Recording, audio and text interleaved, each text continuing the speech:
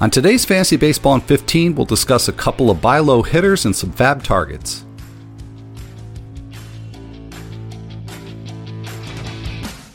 Like death and taxes, Dodger's gonna Dodger. I have not had 3 cold brews yet. It works great in a fantasy league. I'm just glad I am not at the dentist. Fantasy Baseball in 15 on The Athletic.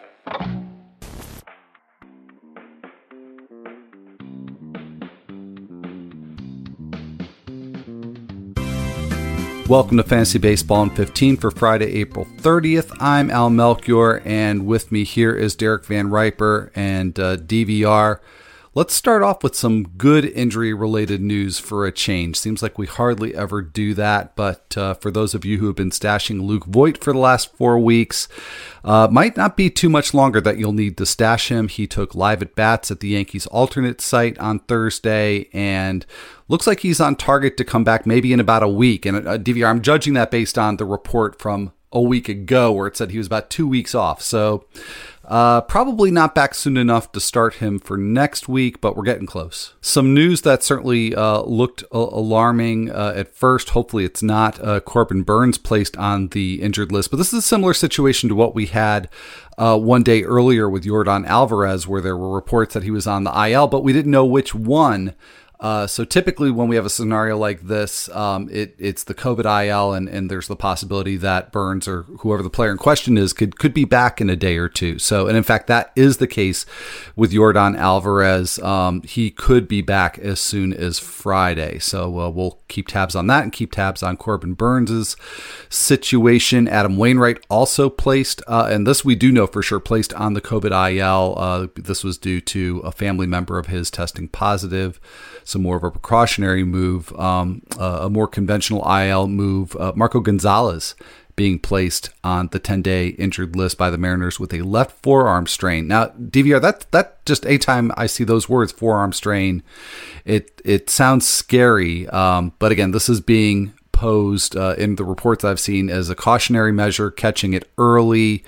But if you've got Marco Gonzalez, is this somebody that you think is worth stashing if you do have limited spots? I think you could justify dropping him if you have limited or no IL spots. I think the problem I've had with Gonzalez in the past, prior to 2020 especially, was that you weren't always getting a great strikeout rate. So if you're talking like a 10 or a 12-team league, in those formats, I think he's a little bit more droppable. In a 15-teamer, because the innings are there consistently and the ratios are generally solid, even though they've been poor so far, I'd be more inclined to hold him in a deeper league like that, where the replacement level on the waiver wire isn't quite as high. Yeah, Gonzalez has shown some flashes of the form he showed in the short season this year. Been a little inconsistent, but yeah, especially in those slightly deeper formats, it would be hard to replace those things that he provides. What this does too is it probably solidifies the rotation spot for LJ Newsome as he's taken over for Nick Marjavic's spot. And I saw a report on MLB.com that said that Robert Duggar is likely to be called up to fill Gonzalez's spot. Again, that could be a short-term thing. But are you interested at all in Newsome? And I'll just mention that LJ Newsome on my phone autocorrects to OK Newsome. But in the bullpen, he's been better than OK. Yeah, I think with Newsome, the command is great. That's been in the scouting reports. It's been borne out by some of the command metrics that our friend Eno Saris has access to as well. I think the question is really stuff and how effective he'd be going through the lineup a third time if he was used like a regular starter at the big league level. But you go back and look at some of the stops along the way. I mean, really good numbers at high A in 2019, a nice run of 9 starts at double A that followed that. Almost skipped triple A entirely. Only made 1 start there in 2019 with the rabbit ball, so you can't really read anything into that. And I would look at Newsome as maybe more of a deep league sort of starter, a guy that, at least based on the quality of matchups, you're thinking about playing, because he could get in there and go 5+ on a regular basis while filling in. The Angels are a matchup, however, that I would take more of a wait-and-see approach. I think that lineup scares me just enough to hold off on Newsome, at least for the weekend, if you're in a league with daily moves. Yeah, that's a tough matchup. But yeah, I'm in an innings pitched league this year. That's the Tout Wars league, actually, that I'm in. And so, yeah, somebody like Newsome who works efficiently with good command, he does have a little extra appeal in a league like that. Nate Pearson, we've been waiting for his activation. That occurred on Thursday, coming back from his groin injury. However, the Blue Jays sent him to the alternate site, so going to get a little work in before we see him back in the major leagues.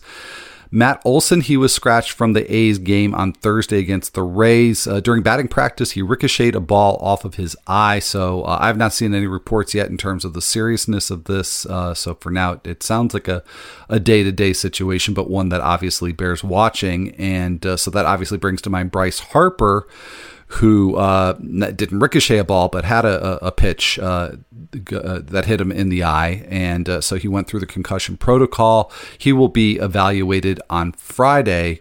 So that's obviously one to watch for the week coming ahead. And Harper, that was kind of a late update on our Thursday show. And so was Ryan Weathers, who left his start very early. And so we have an update on that as well. That Jace Tingler says that Weathers has joint inflammation. So that is, of course, the elbow joint. This coming from a report from, could be his knee, right? No, yeah, it's just so funny. It's like, why didn't he just say elbow inflammation? It was a very convoluted explanation in this report from Kevin Acee from the San Diego Union Tribune, convoluted from Jace Tingler, because he said something. It's like it's not in the middle of the elbow; it's in the back of the elbow. So a strange explanation, but I think he was basically trying to say not as serious as it could be. But again, with all these other things, we'll have to just see the updates as they come. And same thing with Matthew Boyd. This is late breaking for us as we're recording this. He left his start in the second game of that Tigers doubleheader with the White Sox with an apparent injury, but we do not know what injury, much less the seriousness of it. So we'll keep tabs on that over the weekend as well. Looking for an assist with your credit card, but can't get a hold of anyone? Luckily, with 24/7 U.S.-based live customer service from Discover, everyone has the option to talk to a real person anytime, day or night. Yep, you heard that right. You can talk to a real human in customer service at any time. Sounds like a real game changer if you ask us.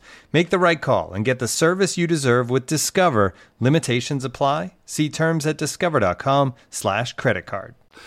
So DVR, let's take a look at the Thursday standouts. I want to start with a couple of hitters who have, at least on the surface, started off slower than we had hoped and expected, but really underlying the surface stats, they've been pretty good. They should be as good as we were hoping they would. And I'm talking about Trey Mancini and Alec Bohm. Both had multi-hit games on Thursday. With Mancini, he went 3 for 4 against the Yankees, including his 5th home run. Bohm went 2 for 5, just a couple of singles, but we'll take that. That raises his batting average up to 216. That against the Cardinals, but in Bohm's case, that 216 batting average translates to a 279 xBA. His meager 318 slugging is actually a 470 slugging in the X slugging metric. So, and certainly if you look at the peripherals, I mean, you should never take these X stats at face value, but if you look at the peripherals, Alec Bohm's doing a lot of good things, and so is Trey Mancini. So it would seem like right now is the time to try to get these two before maybe the stats catch up with the expected stats.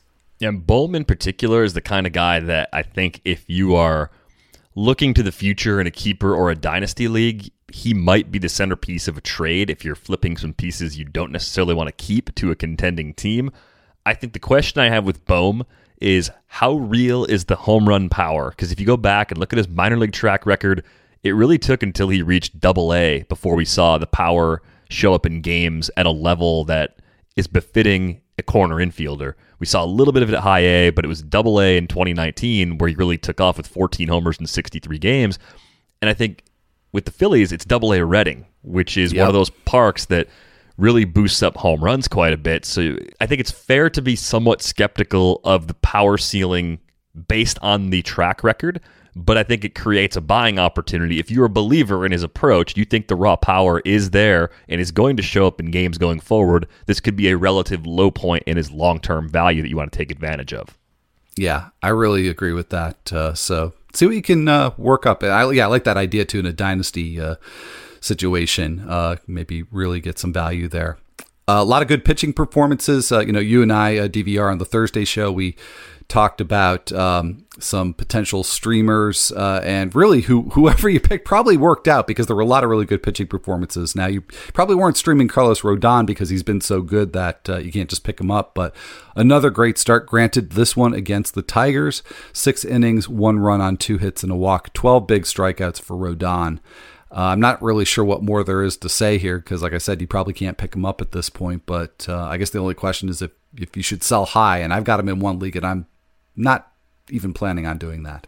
No, I think the optimal play, if you drafted Rodon or you picked him up early in the season, you're not going to get as much trading him as you will get trading somebody else on your roster that you paid more for who's performed reasonably well to this point.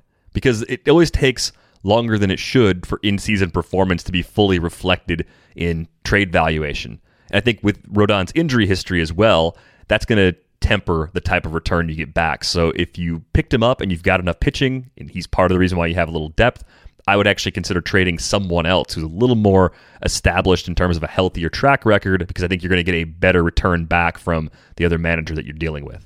Yeah, that's a good tactic. Also, we saw the Major League debut of Shane McClanahan. And DVR, we saw both the good here and the thing that I think you and I and a lot of people have worried about with any kind of race prospect coming up, which is he only went 4 innings, didn't throw a lot of pitches, but the 4 innings were really good. 2 runs on 5 hits, no walks, and 5 strikeouts, 15 swinging strikes out of just 59 pitches. That's a phenomenal ratio. And this is against an Oakland team that really doesn't swing and miss very much.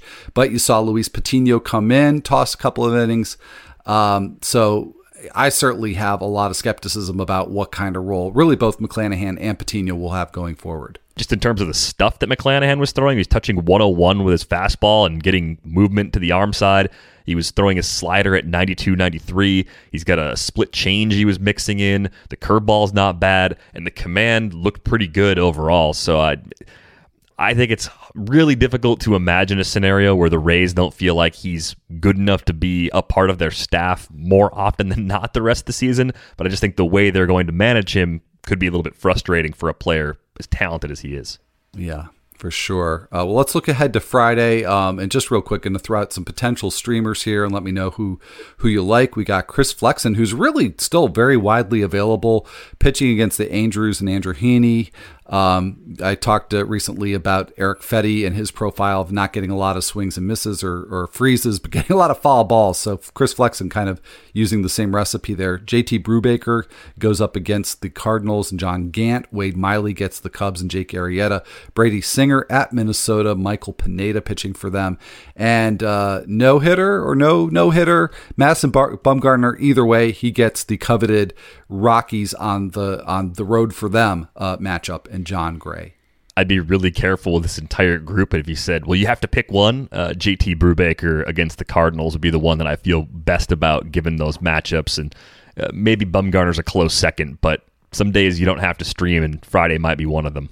All right. Well, let's go to our weekly fab preview. Couple of interesting 2-start possibilities this week. Nick Pivetta, who just came off of that really great start against the Mets. He's got the teams as of right now who have the lowest WOBAs in the majors, the Tigers and the Orioles. That would be his 2-step. We got Jake Junis with a much tougher set of matchups. Cleveland, who's actually, their WOBA's very low, but they've been one of the best power hitting teams in the majors. And then you get the White Sox. And again, sort of depends on what lineup they roll out on any given day. But Pivetta, Junis, do you have a preference? I think Junis is safer. I think Pivetta could be next week's Austin Gomber, and Austin Gomber was the previous week's Joe Ross. I mean, there's certainly a bumpy track record there, so it comes down to your risk tolerance with great matchup versus shaky skills with Pivetta. And I'm a risk taker, so I might be dumb enough to walk into another one and make another mistake. But I think the matchups are good enough in this case where if I'm chasing innings already because I've either had injuries or my ratios are already dinged up, I'm more inclined to take a cheap flyer on Pivetta where available in those circumstances. All right, and just 2 more pitchers here, 2 pitchers to consider. Of course, McClanahan we talked about. I'm just not sure I want to pay the price it's likely to take. I might put in a modest bid for him. And Josh Staumont appears to be the sole closer for the Royals. I've got a dilemma because I actually like the skill set that Barlow has there, but Stalmont's got the job. So again, I might go a little bit modest on that bid. Yeah, I mean, I think Stalmont's the better pitcher if everything's working for him. He's got top shelf reliever stuff. Like, there's never been a doubt about that. It's the control that's the big issue. But I think this is something that Greg Jewett called out in his Coffee and Closers piece on The Athletic. I mean, they took a little while before they locked in on Trevor Rosenthal last year, and the same thing appears to be happening with Stalmont right now. So, like you, I thought Barlow was pretty interesting coming into the season. He was my favorite to hold on to the job the longest of their options. But at this point, I think I got to change my tune. I think Stalmont's showing enough to where he's kind of separating himself from that pack of relievers in Kansas City. All right. Well, lots to think about going into this weekend. But that's going to wrap up this episode and this week of Fantasy Baseball in 15. And as always, we hope that you will rate and review the show when you go onto whatever platform you get your podcasts on. And on that note, for Derek Van Riper, I'm Al Melchior, and we'll be right back here on Monday.